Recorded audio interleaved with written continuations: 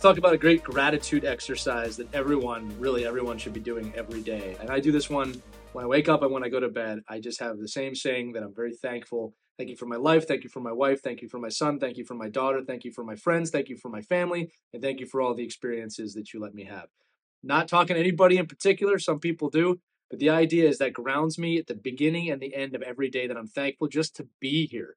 When you look at being a human being, which I want you to think about the infinitesimal odds of you becoming a human being. If you look that up, it's amazing that you are human.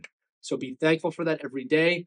Find that worth. And if you see somebody who's down on their luck and doesn't see that, give it to them, compliment them. You never know how you can shape someone's day, but be gracious and be thankful at the beginning and end of each day and stay balanced moving forward. I believe in you. You should too.